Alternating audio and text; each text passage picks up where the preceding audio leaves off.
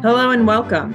UVA Speaks is a podcast of Lifetime Learning, a division of the Office of Engagement at the University of Virginia. Lifetime Learning brings the knowledge and expertise of UVA's faculty to the university's alumni, friends, and families. My name is Susan Lynch, and I am the Associate Director of Lifetime Learning at the University of Virginia's Office of Engagement. This podcast features Dr. Tyson Bell. Dr. Bell is an assistant professor of medicine in the divisions of infectious diseases and international health and pulmonary and critical care medicine at UVA. He's also the director of the Medical Intensive Care Unit and director of the UVA Summer Medical Leadership Program. Dr. Bell's interests include improving inpatient healthcare delivery through quality improvement initiatives and increasing workforce diversity. He's also involved in quality improvement efforts on the national level and sits on the Centers for Medicare and Medicaid Services Committee, developing healthcare payment reform initiatives.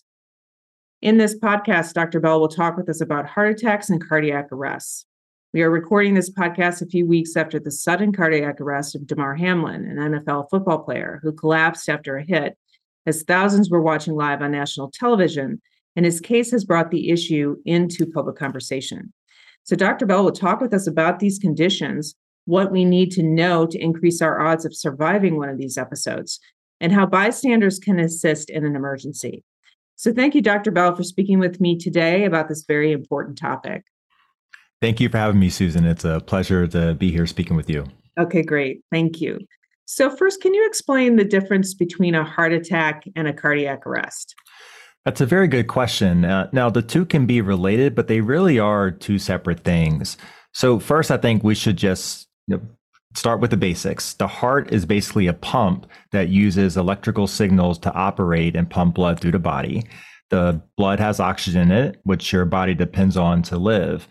Now, the heart is an organ too. So in addition to pumping blood out of itself to give to the rest of the body, it also gives blood and oxygen back to itself as it pumps. So you can think of a heart attack as a problem with the pipes in the heart itself.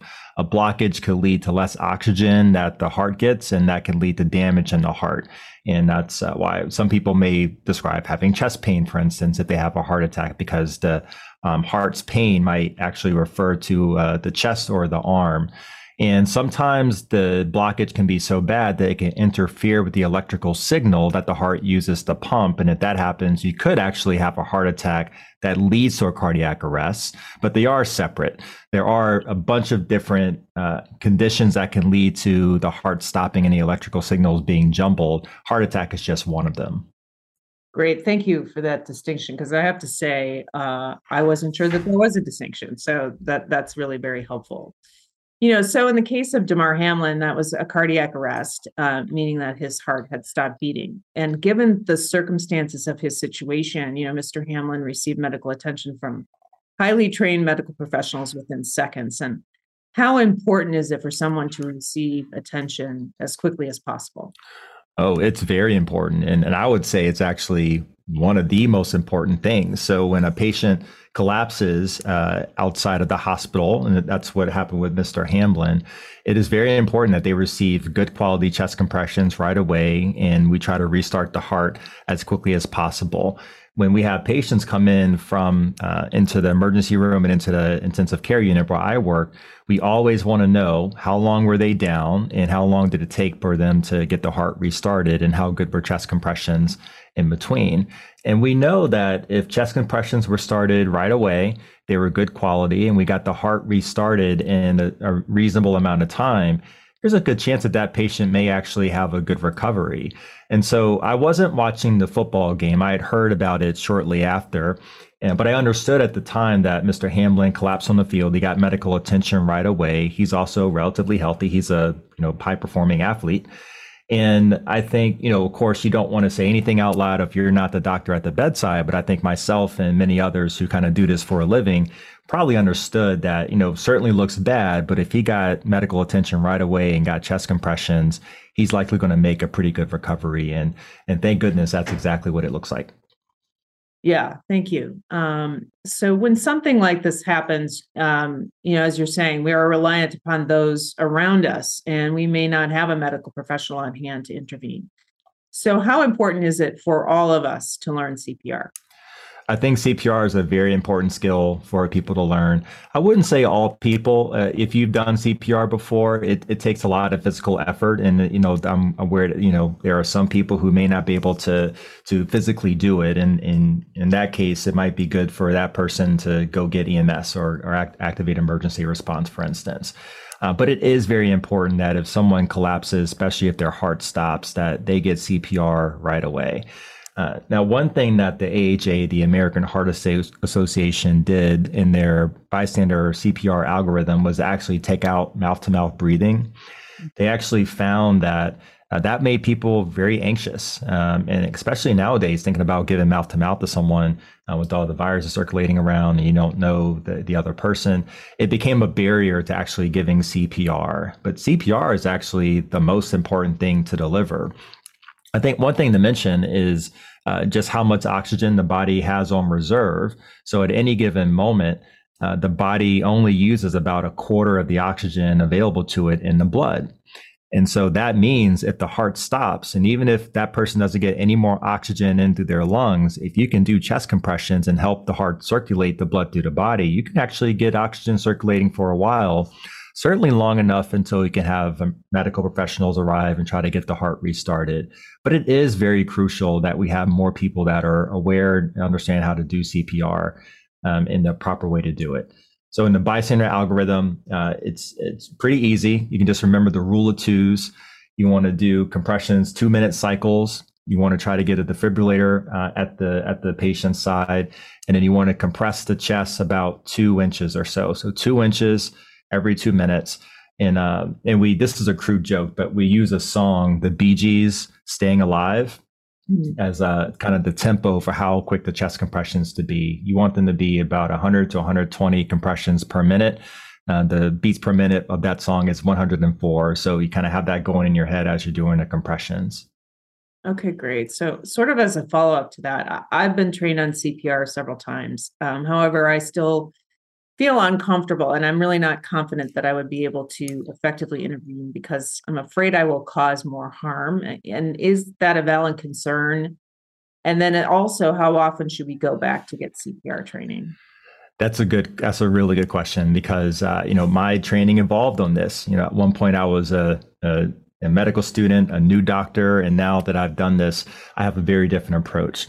But one thing I always tell people is that if someone collapses in front of you, and their heart stops, they have died. They have medically died. And so it is very hard for you to do something at that point that makes it worse than it already is. Most of the things that you can do are going to be things that help. And so CPR is definitely one of those. And I would encourage people to learn about it, get a comfort level with it. Let's be honest. If this happens in front of you, you're not going to step in like you're in the movies and I've got this under control. Let's do chest compressions. I think even someone who does this on a daily basis, I would be nervous if this happened. So let's normalize that. First of all, you're not going to feel like a hero. You're going to feel very nervous in this situation. But what's still important is that you stick with the rule of twos, get the chest compressions, have someone call EMS. That's what's really important. As far as the CPR training, the recommended time frame is every 2 years. So if you get certified every 2 years, you should go and recertify. And my experience is that over time, if you keep up with it, after you've done it 2 or 3 times the training, even if you haven't used it, luckily, this is something that we gain the skill and we hope to never have to use it. But after you've done 2 or 3 different trainings, you start to come back to you start to remember certain things and it becomes a little more easier to remember.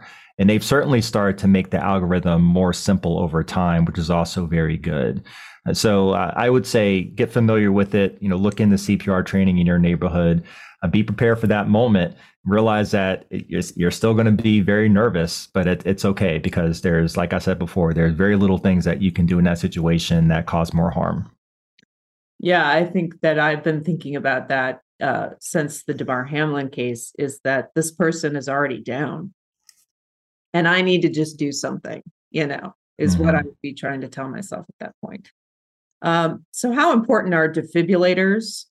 Sort of what do they do?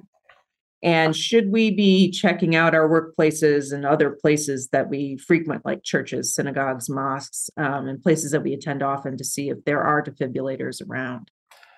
Yes, defibrillators are very important, and I wish they were more widely available. They are starting to increase in how widespread they are. But their job is basically to reset the heart. They use electricity and they kind of deliver a jolt at the right time to try to get the heart restarted. And that's very crucial when we're trying to help someone recover and get the heart restarted. Like we said, the CPR is very important, but there is a time frame in which that is not going to work if we can't get the heart restarted. And so having an AED available is very good. They're simple to use. They are different manufacturers, but they all stick with the very same core function. It's audio clues, so it tells you exactly what to do. It shows you where to place pads, etc. It lets you know when you should do CPR, when you should give a shock, make sure that everyone's clear. So they're very useful. This is just, it's a habit of mine. This is what I do. So when I go into a building that I'm unfamiliar with, I do look around and try to locate where the AEDs are so I can kind of know, where to send someone, or if I get it myself, I kind of know. But it is something it's a good habit. So if you're, on the airport, in a building, in a hospital, for instance, in a waiting room, it's just good to know where they are. Great. Thank you. Just sort of a follow-up. I'm looking at some information, and it is saying that survival rates could double or triple if more people take action and know what to do when someone is in a sudden cardiac arrest. Can you speak to those stats and really why it's just so vitally important? Yes, it's very important because time is very limited when it comes to someone who suffers a cardiac arrest. Even if we're able to get the heart restarted, one of the most crucial organs is the brain, and if the brain runs out of oxygen, then that can be very devastating. Even if your other organs, which have a little bit more resilience, can recover, you could have a patient whose heart function recovers, but they have no neurological function and no awareness that anyone is in the room, or they can't hear or anything, and that's a situation that's it could be considered brain dead or a vegetative state. So it is very important. I think the more that we talk about this and use opportunities to educate the community, get people comfortable with it, I think the better off we'll be as a society, because bystander CPR, like I said earlier, is one of the most important factors when it comes to getting people through this. Thank you. And I was thinking about it recently as the bystander issue. I mean, I've been trained for bystander training for violence prevention, because I used to work in a domestic violence situation. And so this helped me frame it a little bit differently as a bystander issue. So I appreciate that. And so before getting to my last question, is there anything else that you would like to mention to sort of round out our discussion for folks? Yes, there is actually. And I called some attention to this a few weeks ago in that we have a disparity when it comes to rates of CPR delivery, and there are many different reasons related to it. But there is a study released recently that showed that if you were Black or Hispanic, you were less likely to receive CPR, both in your own community and when you're out in public. And like I said, there are many different reasons why, but I think one of them might be related to education about CPR, the availability of classes. Sometimes they can be a financial burden, but it's something that we have to tackle, and we have to find ways to increase community awareness of CPR, the importance of CPR, so that if anyone collapses anywhere, no matter where they come from or what they look like, they have a chance to make it because there are people around them who can respond to them. And so we are looking at efforts to try to educate the community. One thing that we're looking at is going into a couple of community groups that are around Charlottesville and Albemarle and doing some of this basic CPR training so that people have some awareness.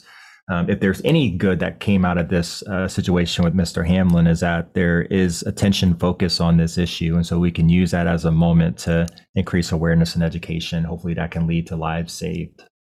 Great. Thank you. That's an important issue, and I appreciate you bringing that up. Thank you.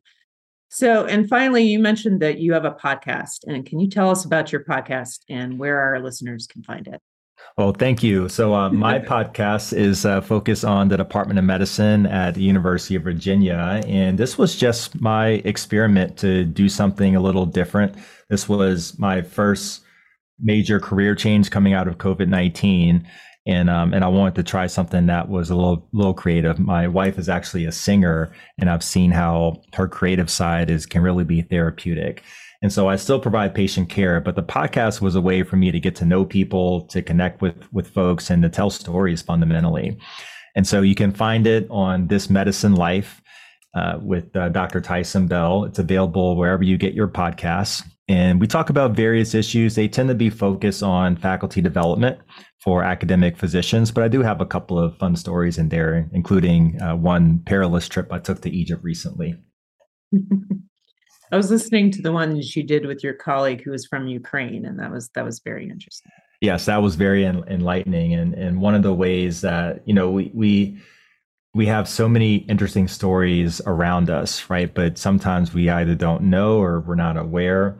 And what I wanted to do was create a way to connect with each other so that we could learn each other's stories, so that the next time you see that person, you might have some insight into what they've gone through and have a better conversation, a deeper relationship. Okay, great. Well, thank you so much, Dr. Bell, for sharing all of this information. As I said, this is an issue that many of us have been thinking about lately, as you mentioned that as well. And I appreciate you explaining the medical aspects of these conditions and helping break down how we can prepare if we are faced with needing help ourselves or assisting others. So thank you so much for sharing your knowledge and expertise with UVA's alumni, friends, and families. Thank you. And thank you for listening. For upcoming podcasts and other lifetime learning programming, recordings, and blogs, please visit our website at engagement.virginia.edu/learn. You can also find our podcasts on Spotify and with the Virginia Audio Collective, which is a network of UVA podcasts hosted by WTJU Radio and can be found at virginiaaudio.org. So thanks again, and we look forward to you taking part in future lifetime learning programs.